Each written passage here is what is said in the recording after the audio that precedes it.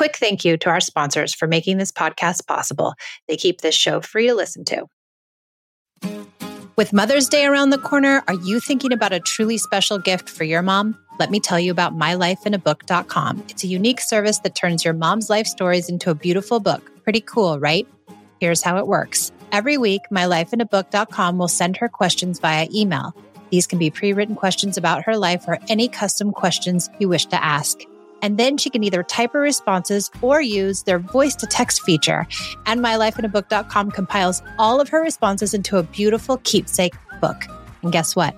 They can even create an audiobook using her voice recordings. It's like preserving her voice and her stories for eternity. This book becomes a legacy, something your future generations can treasure forever. Your mom's given you a lifetime of stories. This is your chance to give her a way to share them. I used mylifeinabook.com to compile my own stories to give to my daughters for Mother's Day. Check out mylifeinabook.com and use code PEACE at checkout for 10% off. Create an unforgettable gift for your mom this Mother's Day. That's mylifeinabook.com. Use code PEACE for 10% off today.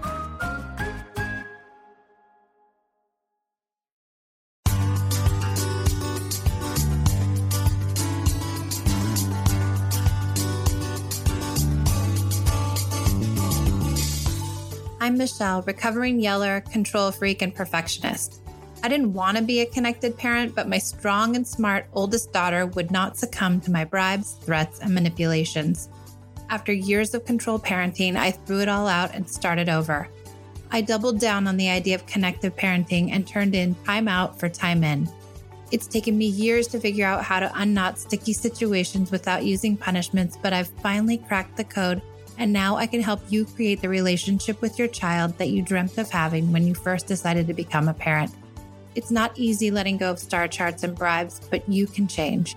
Listen in as we interview parents just like us who found success and hear from experts who will help us better understand how to form a deep bond with our children. Welcome to the Peace in Parenting podcast. Welcome to the Peace in Parenting podcast. I'm so glad you've decided to join me today. Today, I want to talk about natural consequences, just what those are, what they aren't, and how we can navigate staying away from consequences altogether. So natural consequences are something I hear a lot of people talk about, that they don't use punishments or necessarily consequences or bribes or threats, but they truly believe in the idea of natural consequences. I do too.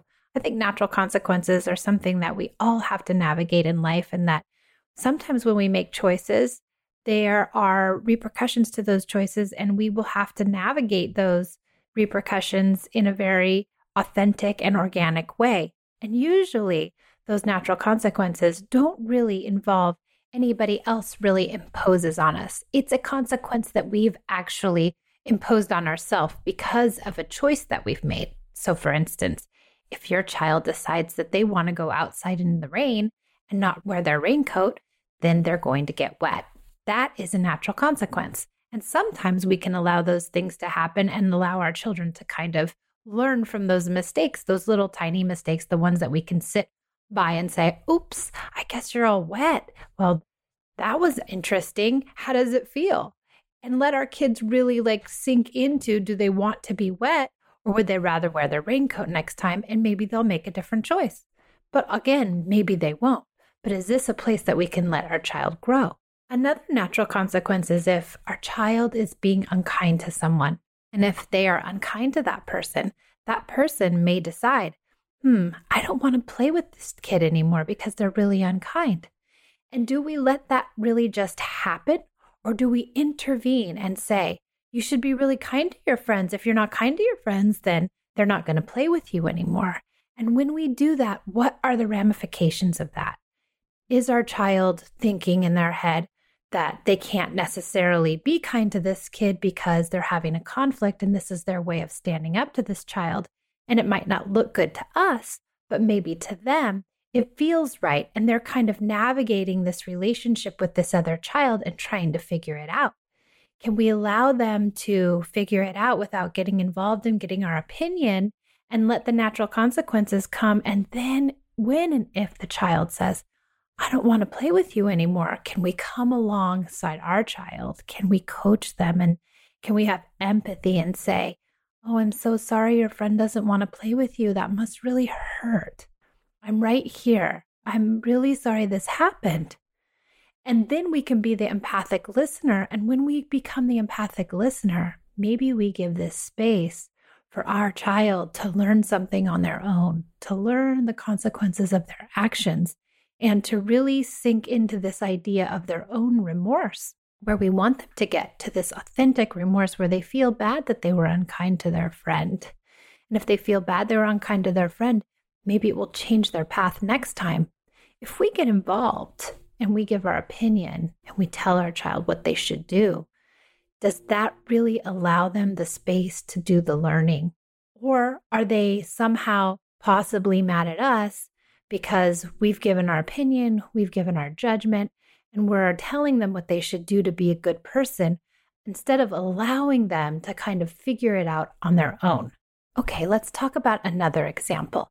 I hear this often, that parents will say things like, I told my child that if they didn't get out of the tub in time, that we would no longer be able to read books for bed because we've run out of time and you've used all the time in the bath and now we can no longer read books before bed because you've done something to take away that time from us.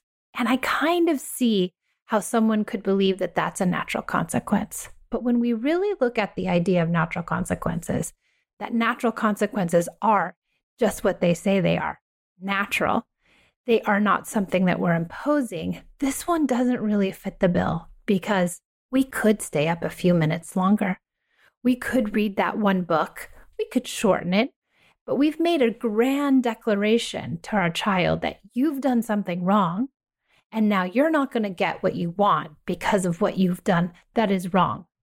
So we're creating this idea of shame, that we're shaming the child for staying in the bath too long, and now we're punishing them for that by taking away the thing that they like, the book before bed. We're in control of everything in this world for them. So we could very well bend the rules and stay up a few minutes later in order to read the book. And our children know that very well. Even at a really young age, they know who's in control. Another thought on this situation is that if we have declared, I'm taking this book away, I am no longer going to do what you want because you didn't do what I want, how do we suppose this child is going to respond to us the rest of the evening? How are they going to behave? Are they going to be excited to brush their teeth and to get into bed and to do all those little things that we really need them to do? Or are they possibly going to be so upset and stick in that they are not going to have an easy evening? And therefore, neither are we, because now they've been told that they're wrong, they've been punished, and they're probably in a place that's pretty disconnected. Now, not to veer too much away from natural consequences, but I'm just thinking in this moment, if this child is always having a hard time with bath and bedtime and that it's been really difficult to do it, where can we build in connection in these moments? Where can we build in a place to get connected to our child so that they're not feeling disconnected and they're not wanting to refuse to get out of the bathtub or they're not wanting to refuse to brush their teeth? Can we infuse a little bit of play? Is there time for an extra special time? Is there a place where we can make them feel better and we can feel better and the connection is flowing so that bath time and bedtime aren't so hard? Let's take another example. I like this one of homework where parents will say, well, you're not allowed to do anything until your homework is done. In fact, if you don't do your homework, then you can't go outside and play. And I can see why people might think this is a natural consequence because our child has chosen not to do the homework. And therefore, they cannot do the fun thing. But we've placed that fun thing after the homework just in an effort to get the homework done. And what ends up happening here is that we've diminished the value of the homework. We've said the most important thing in this equation isn't the homework. The most important thing in this equation is the playtime or the reward. And so we've said, we don't really care if you get the homework done well, or if you do it with precision, or that if you even care about it. We just want you to get it done so that you can have your reward. So the homework doesn't necessarily end up having much value anymore. And how do we suppose our children are getting through the homework? Are they diving into it with care? Are they really understanding what they're doing? Are we giving it some importance? Are we allowing them to do it with their best self, or are we just forcing them to do it so they can receive the carrot? This happens in all kinds of different, venues or in different ways, meaning that it doesn't have to be the homework, but whatever you're giving the reward for, you're actually diminishing the value of. And that it's been proven over and over and over again in studies. Over 100 studies show that giving a reward for doing something really devalues the thing that you're doing. And in fact, when you get rid of the reward, the child will no longer do that thing that you're asking them to do.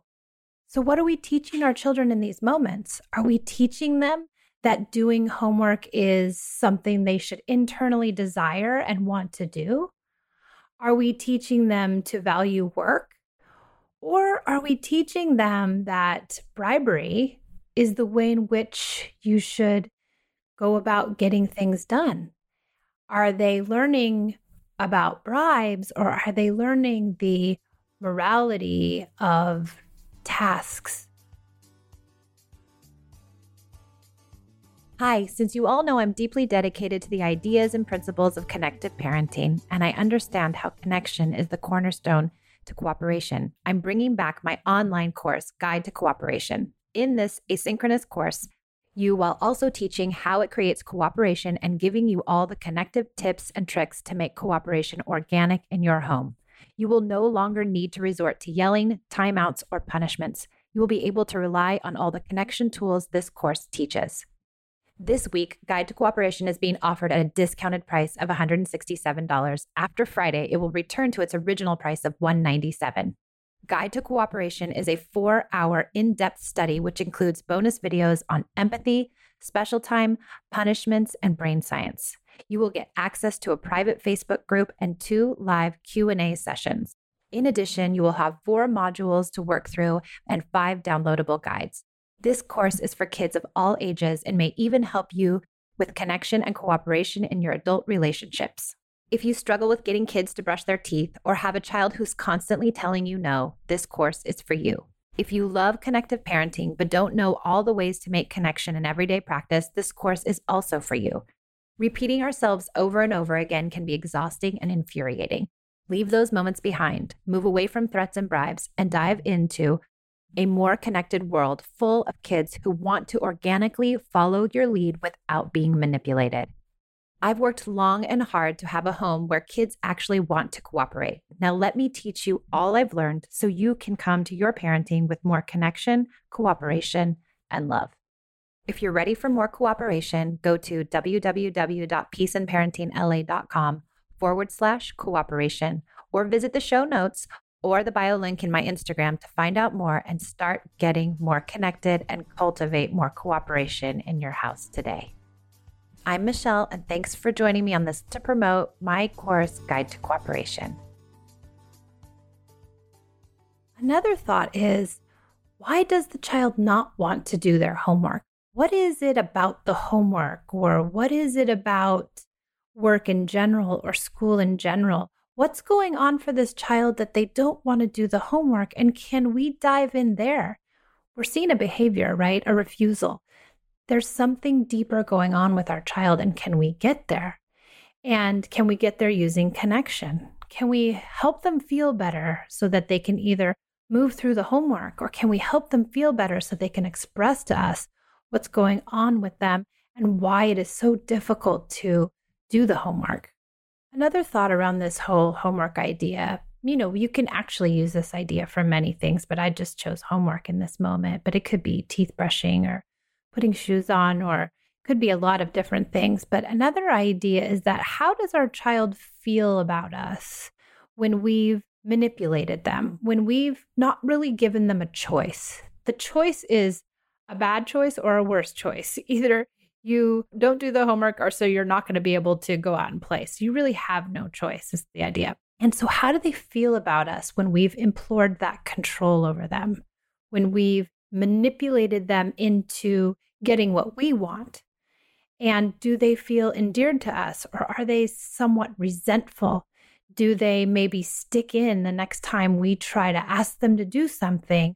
Are they hesitant to do it or refusing to do it because they didn't like the way the manipulation felt, and that manipulation made them feel less endeared to us? It broke the connection with us, and so it pulls them away from us instead of pulling them toward us. Another idea too around this whole homework is that we can't really want to do the homework more than they want to do the homework, because this is not setting up a great paradigm. If it's more important for us to get their things done than it is for them to get their own things done, then we're headed down a really tough path. We want to create intrinsic motivation for our child. We want them to want to do the homework, or at least to want to complete the homework. So they might not think it's the best thing in the world, but are they motivated enough to get it done in a way and in a time that they are in control of? So can we say, great, you can go out and play, but we do have our homework to do. And so we got to get that done before bedtime. When would you like to do it? And if they say, I want to do it after dinner, can you say, okay, great, let's do it after dinner? And will there be a time when they say, I don't want to do my homework? And can you have the discussion like, okay, well, if you don't want to do your homework, what do you think might happen? Maybe you don't have to do your homework. Let's talk about it. If you don't do your homework, then what will your teacher say? Well, they're going to be mad at me. Okay, well, are you okay with them being mad at you? Does that feel good? How does that feel for you? And maybe some kids will say, yeah, I don't want to turn it in. I'm not turning it in. And perhaps that has to be a natural consequence one or two times before they realize it doesn't feel good, or they realize that they don't want to get zeros. But can you have a discussion with them and say, listen, this is your homework. If you don't want to turn it in, that's kind of on you, but let's talk about what the repercussions of this are. And are you ready for this natural consequence? And if they do choose to go that natural consequence way, what can we say when they say, oh, my teacher's so mad at me, I didn't turn my homework in. Oh, I'm so mad at myself, I should have done it. We say, oh, this is hard. This is a tough one. I'm sorry. What do we want to do to fix it? What do you think? And just really be there with them with empathy and with understanding when they do fall down, when they do have a hard time, and just don't let them, wallow in their own upset, but be the coach and be the confidant, be the consigliere with them, and really come alongside of them and be empathic. Okay, let's move on to one more example. I want to talk about this idea that sometimes parents will say, well, you were so unkind to me. You were so mean. You said X, Y, and Z. I just don't feel like taking you to the park anymore. So what we're doing is not really a natural consequence, but some people would say, well, I'm not in the mood to take them anymore because of the way in which they behaved toward me. And so naturally, I'm not going to do it, which I can kind of see, I guess. But at the same time, if we've said we're going to take them to the park, and then because of their behavior, we're punishing them and saying, I'm not going to take you anymore because I don't feel like it because you were unkind, that really is a punishment. And would it be better just to let that conversation where they were really unkind, is it a possibility to let that go? And will they get to their own internal remorse naturally with this natural consequence? Will they get there? And will they feel bad enough to apologize to you? And maybe they won't apologize every time, but if you let it sink in long enough, then they will eventually apologize to you because they're living with people who model apologies and who model behavior of remorse and who make amends when things are wrong. And so if they've seen these models and they've seen these amends, eventually they will learn how to make that amends too. However, if we just tell them, I'm not going to take you to the park because you are unkind, now does our child have space for remorse? Or have we usurped that remorse with a feeling of upsetness with us because we have failed to give them what we promised we would? So does the remorse go to the wayside? And is our child just filled with this anger and this upset with us because we said we would take them to the park and we didn't? I know it's hard. I know it's really hard to have our child say unkind things to us or be mean to a sibling or to do something that we don't think is quite right. And we want to be upset because it's upsetting to us. But when we show that upset to our child, we're really usurping their opportunity to learn something. And if we can really allow the natural consequence to sink in and to be what it is and to have the space that it needs, life will often teach our children many, many things that we don't have to direct. Kids will get to remorse. They will get to apology. They will get to all these things, but we have to allow them to. We can't force them into it. We cannot punitively punish them in hopes that they will learn the remorse, because the remorse isn't learned that way. An apology is not learned that way. Those things are learned through an internal feeling. And I guess that's what this whole idea of natural consequences is. It's allowing the intrinsic upset and the intrinsic and the internal feelings to work on their own authentically and naturally without our imposition. So if we keep our imposition away, then kids will learn all kinds of things. And we don't always have to be the teacher. We don't always have to be the instructor. We don't always have to be the keeper of everything for our children to learn. Now, granted, we don't want to just hands off, let the whole world teach them everything. But we do want to let life kind of lead them in the direction that they need to sometimes so that they can learn those lessons on their own. I hope this was helpful. I am continuing the conversation always on Instagram and Facebook, especially around natural consequences and punishments. And I hope you can join us there. Thank you so much for joining me on the Peace in Parenting podcast. I am so grateful for this amazing community. And every time I go online or go on to the private Facebook group, I am always so pleasantly greeted by amazing and wonderful parents. And so thank you so much for being here. And I hope to see you online somewhere in our communities, either on Facebook or in Instagram or a private Facebook group. And I look forward to hearing from you there. Thanks for joining us on the Peace in Parenting podcast, and I'll see you next time.